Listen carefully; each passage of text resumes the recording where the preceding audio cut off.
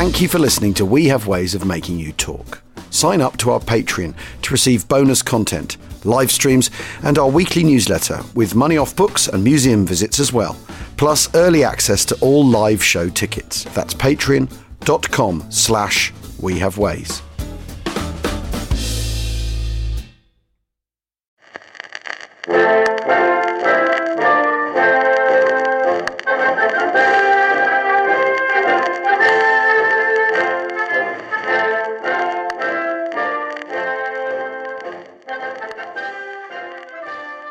Hello, and welcome to We Have Ways Family Stories, our weekly show in which you, the listeners, tell us what happened to your family members during the Second World War. These stories range from daring raids behind enemy lines to evacuee tales of country life. Today's selection sees us travel from Nagasaki as the atom bomb fell to a London hospital's labour ward during an air raid.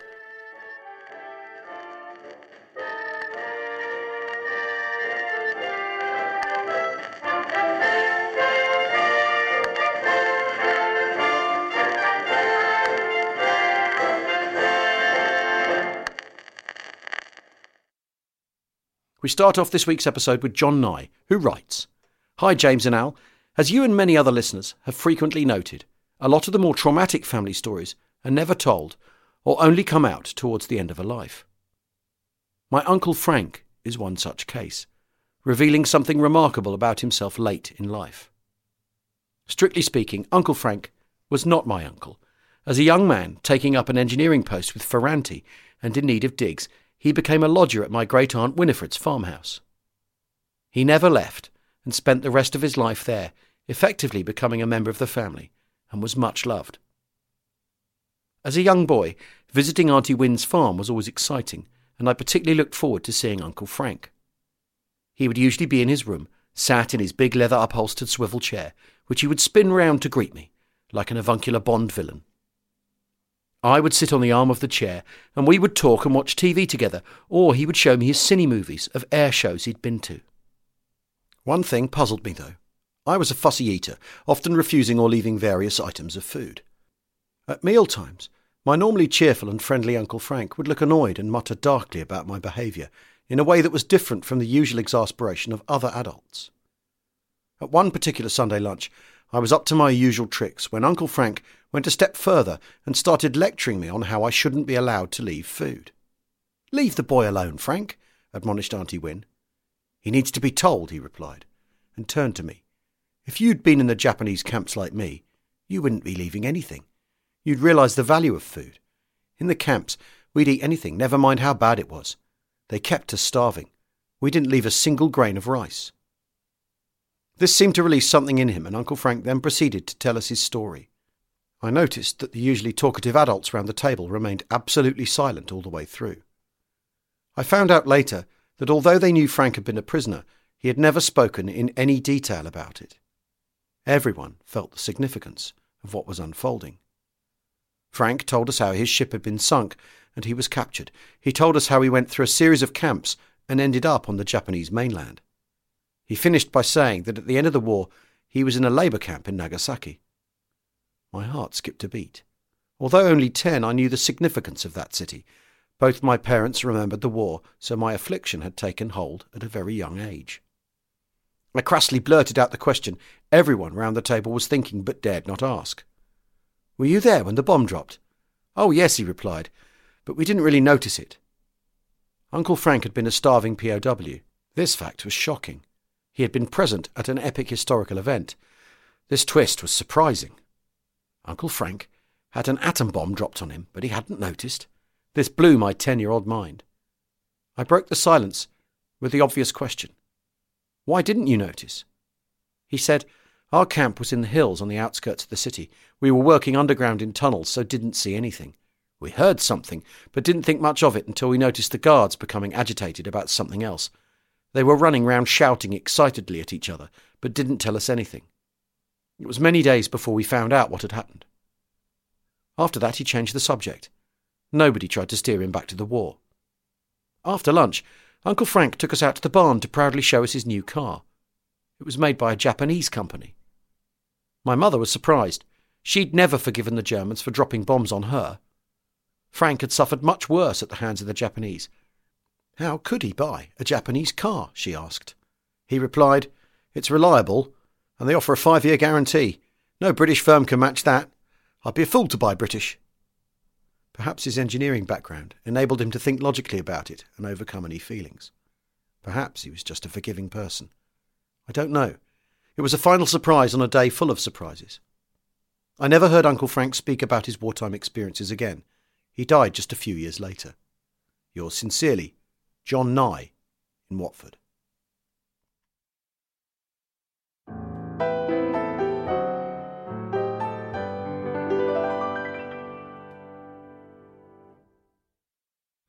Our next story is from Claire Meachin. Dear James and Al, love the podcast. One of the 10% here.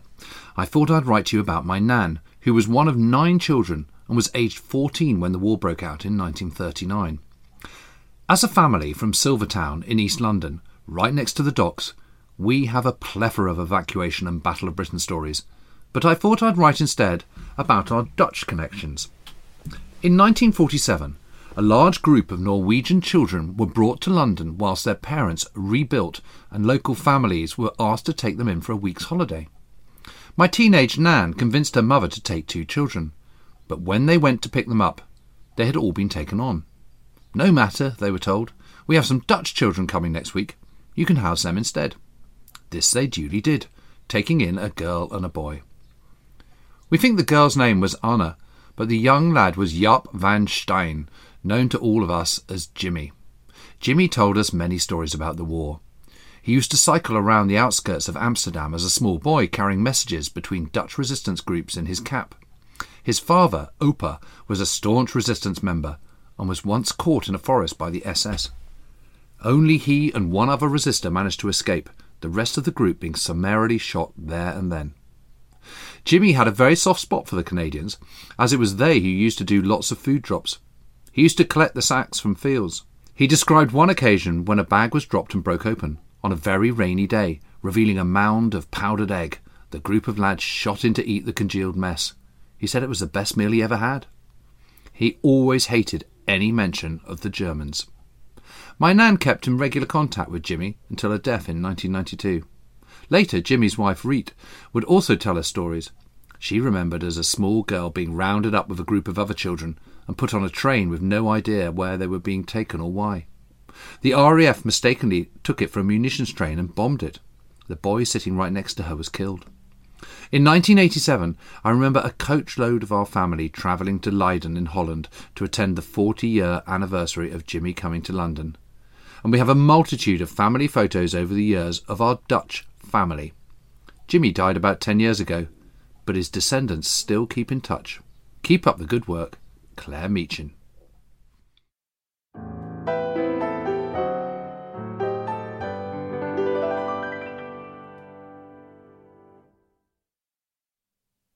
Next up is Mark Dagoneus, who writes to us from Canada.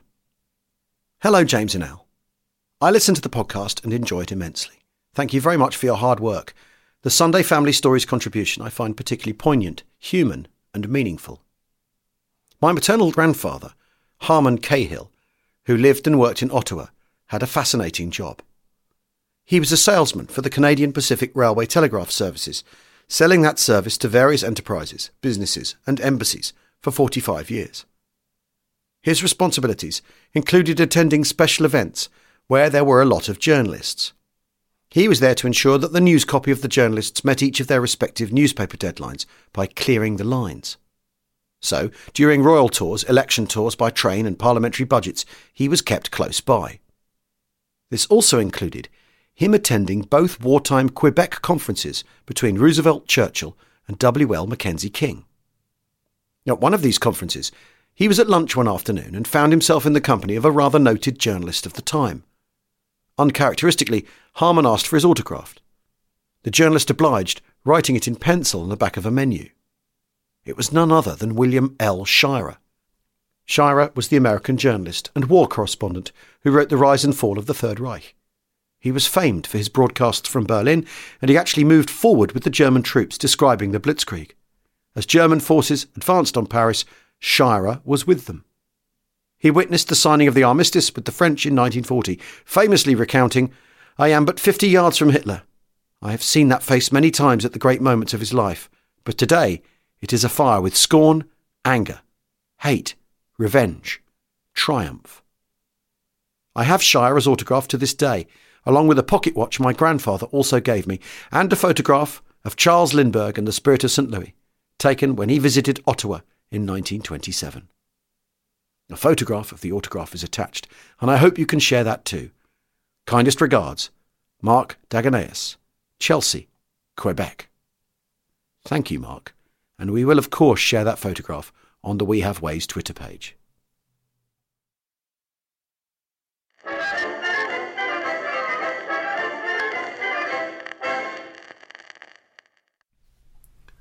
This family story is from Bruce Mayer, who writes, "Greetings from the colonies. I'm loving the family stories segment. It augments an already fascinating podcast. You have an uphill climb erasing the Hollywood version of history, but you're doing a great job.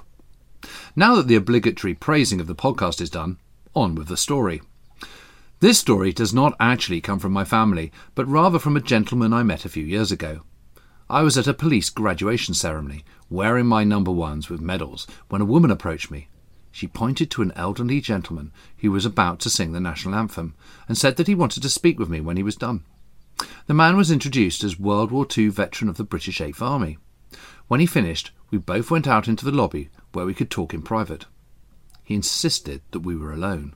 He asked who I had served with and where my medals had come from. After explaining that I was a lieutenant colonel in an infantry regiment of the Canadian Army Reserve and telling him where I had served, he stared at me for a short while. He then introduced himself. For the life of me, and much to my regret, I can't remember what regiment he'd served with. It was one of those fabulously named outfits like King's Own Royal Highland Bowmen. He told me he had landed in Italy during the war, and that quite a few of the men he was with never even made it off the landing craft, having been machine-gunned as they tried to emerge. He made it ashore and fought inland. He choked up a little as he said, "Those poor boys never had a chance. They were friends of mine." He then went on to tell me that some time later he was in the line facing the Germans. The field phone line to headquarters had been cut, and his platoon commander ordered him to locate the problem and fix it. He made his way back a short distance and came to a clearing. He had two choices: go the quick way and be exposed to enemy fire, or go around, which would be safer, but take considerably more time and effort. He said to me, "I took the shortcut, and I paid the price." When he made his break for it, he was shot and fell to the ground badly wounded in the arm. He tried to crawl and the Germans began firing like mortars. After a few rounds landed close by, he lay in the field feigning death. He lay there for hours, bleeding, scared and waiting for nightfall. When it got dark, he managed to sneak away and get to the regimental aid post. He was evacuated down the line and put onto a hospital ship. During transport, the ship was torpedoed, but as they were close to shore, most of the men got safely away. He mentioned this almost in passing, like being torpedoed was a minor irritant. Next he spent 2 or 3 months in a hospital recovering, and when sufficiently healed, he was brought in front of an officer. The man said to him, "We need experienced men like you at the front. You're heading back." It was at this point that the man paused, and I could see that he was deciding whether or not to continue his story. After some time, he looked me in the eye and said, "I told the officer that I couldn't do it, that I couldn't go back, because I just couldn't kill anymore." I'm no English major, but I knew in that instant, as clear as a diamond, exactly what he meant. I knew why he'd chosen the word "anymore" as opposed to "again" or some other word. He hadn't just killed one man, he'd killed many, and it haunted him. The officer told him he'd be going back, but only to teach other men before they went into the line. He was to pass on his knowledge in hopes of saving some lives. He did this for the remainder of the war, and he told me that he never knew if he had had any impact or not. For what it was worth, I told him that I was certain he had. The ceremony was over, and I walked him out to his car. He thanked me for listening, shook my hand, and we parted ways. The woman who had first spoken to me, who I assume was his daughter, came up to me and thanked me for spending time with him. She asked rather awkwardly what we had talked about. I told her that he had spoken to me about the war. She looked nervous. She paused and then told me that he had never spoken to anybody about his wartime experiences. She asked specifically what he said, and I was about to tell her, but I stopped myself. If he had never told his family any of this, there was a reason for it. He had instead confided in me, a fellow veteran. I lied to the woman and told her that he'd spoken about his regiment, some of his pals, and some of the nonsense they'd got up to in training. I didn't tell her anything about his combat experience. After reflecting on the event later that night, I came to believe that he had held on to this for years, but could not bring himself to tell his family. He must also have known that he was getting towards the end of his life. He'd buried this deeply and needed to unload his memories. He saw his opportunity to do so with another serviceman and took it. I feel honoured that he would share this with me, and I'm glad that I was there to listen to his story. Warmest regards, and keep up the great work. Lieutenant Colonel Retired Bruce Mayer, CD.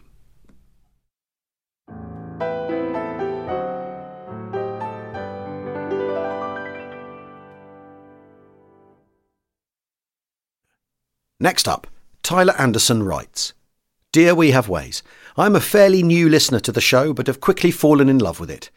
My favourite time to listen is when I'm running, as hearing such remarkable stories allows me to forget whatever my legs may be saying.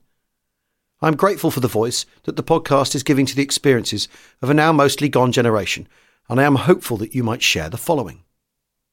My dearly beloved grandmother, Anne Florence Bloomfield, was born in London in 1923 into a relatively poor family that lived in the Portobello Road area. It was a large family, comprised of a dozen siblings in total. Several of the brothers were among the evacuated at Dunkirk. Anne was 16 years old during the Blitz, and in later life would recount her terrible experiences, waiting for the thuds of the bombs above to stop while in the crowded, damp, dark shelters below. At some point, in 1943, Anne met and fell in love with an American GI from New Orleans, who was to become her first husband. Shortly after that, she became pregnant with my uncle. At some point during the pregnancy, her new husband was deployed to mainland Europe. When the time came to give birth, Anne found herself in a truly unique situation, which I unashamedly share every chance I get. On October the 24th, 1944, Anne entered labour and went to a local hospital. While being attended to by a doctor and nurses, an air raid siren began blaring. The siren was a warning that a doodlebug was imminent, or, put more menacingly, a V-1 rocket would soon be landing in the area. The doctor judged that Anne was far too along in labour to be moved to the shelter beneath the hospital, but not so far along that he had to remain with her. Thus, to her horror, the doctor and the other staff left her in labour pains to go down to the shelter for what she could only describe as an eternity. Very soon after, the hospital staff returned, my uncle was born, no doubt due to the stress brought on from the ordeal. Other than being left on the table, Anne had no complaints about the hospital. She had a splendid time recovering in the maternity ward and did everything she could to stay there for as long as she could, for a now archaic reason.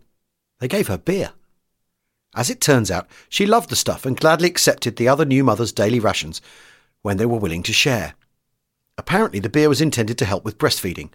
I can't imagine the National Health Service offers such an amenity anymore. After the war, Anne followed her new husband to New Orleans, with the doodlebug baby in tow. Unfortunately, the husband liked to drink as well and died of liver cancer at a relatively young age. Several years later, now widowed and in her late 30s, Anne decided it was finally time to learn how to drive a car. Her driving instructor had been a truck driver in an American armoured division in the European theatre. As it turns out, that driving instructor was my grandfather. The two of them eloped to Las Vegas, and a few years later my father was born. Both pregnancy and birth were a much calmer experience for Anne the second time around. Anne was the strongest woman I've ever known, and I often think of her when I feel I'm having a tough time, and I quickly snap out of it. I was fortunate to have Anne watch me often as a small child, and was even more fortunate that she lived with me and my parents in her final years when I was a teenager. It was during these later years that I grew to truly understand and admire Anne and the events that shaped her life. Anne was always afraid of fire after witnessing firebombings during the Blitz. The other long-term effect of the war came twice a year with the fireworks on New Year's Eve and the 4th of July. On such occasions, she would quietly excuse herself and go to her room to wait out the bombs, as she would call them. It was heart-wrenching to see my otherwise stoic grandmother visibly upset during these holidays. Despite surviving the Blitz, being the last of a dozen siblings, outliving 2 husbands, and enjoying wine well into her 80s, and eventually succumbed to pneumonia in 2012 at the nimble age of 88. Best regards, Tyler Anderson, Houston, Texas.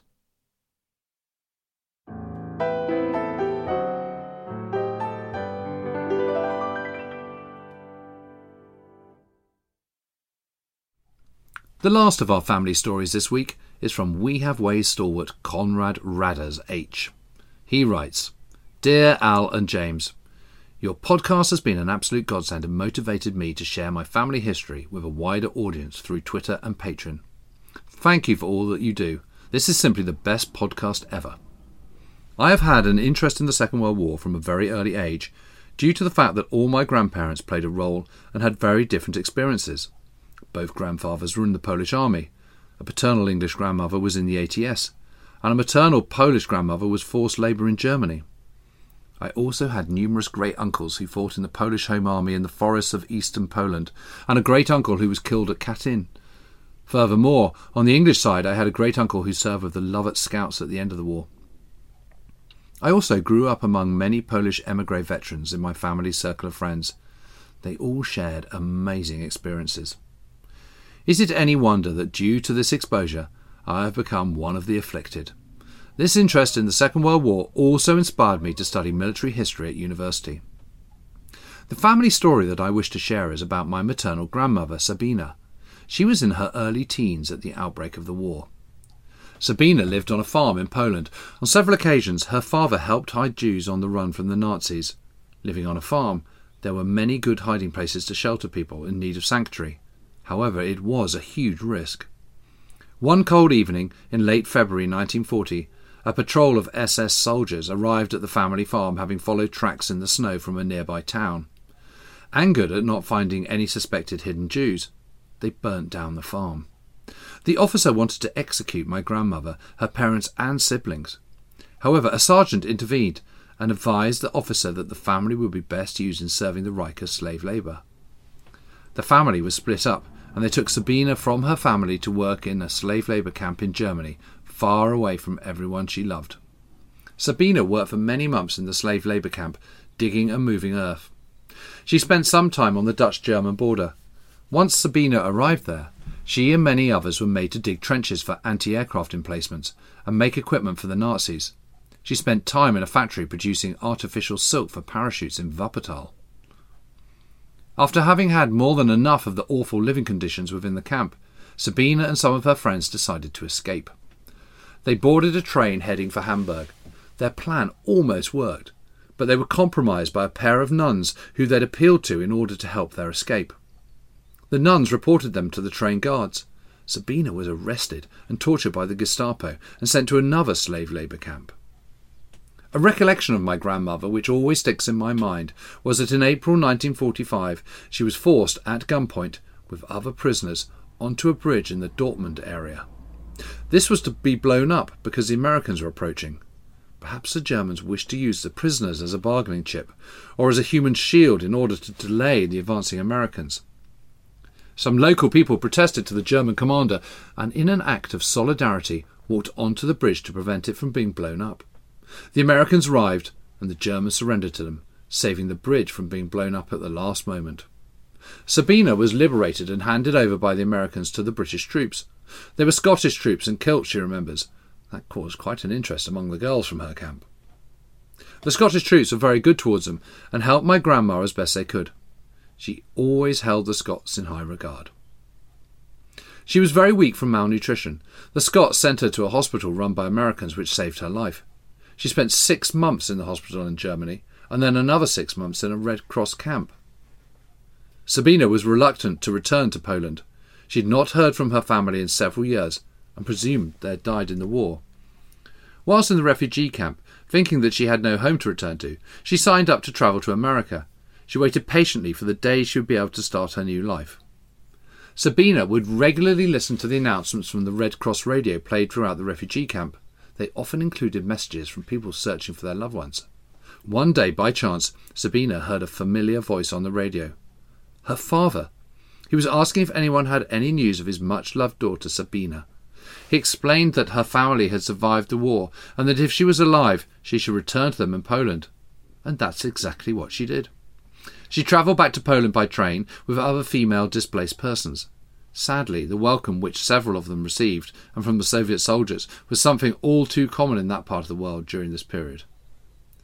My grandmother turned 96 this March, and is still fairly active.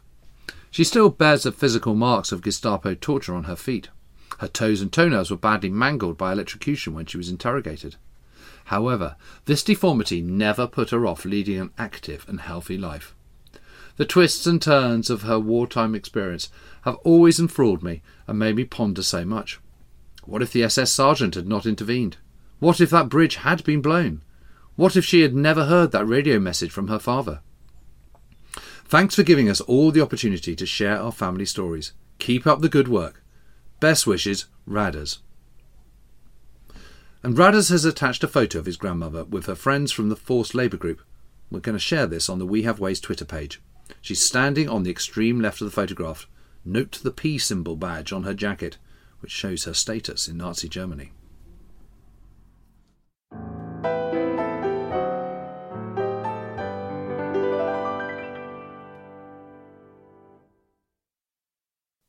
That's it for today. If you've got a family story you'd like considered for the show, please email it to wehavewayspodcast@gmail.com, making your subject title Family Stories. You can also leave your story on our members site under the Family Stories tab. Remember, it's patreon.com/wehaveways. Thanks very much for listening. See you all soon.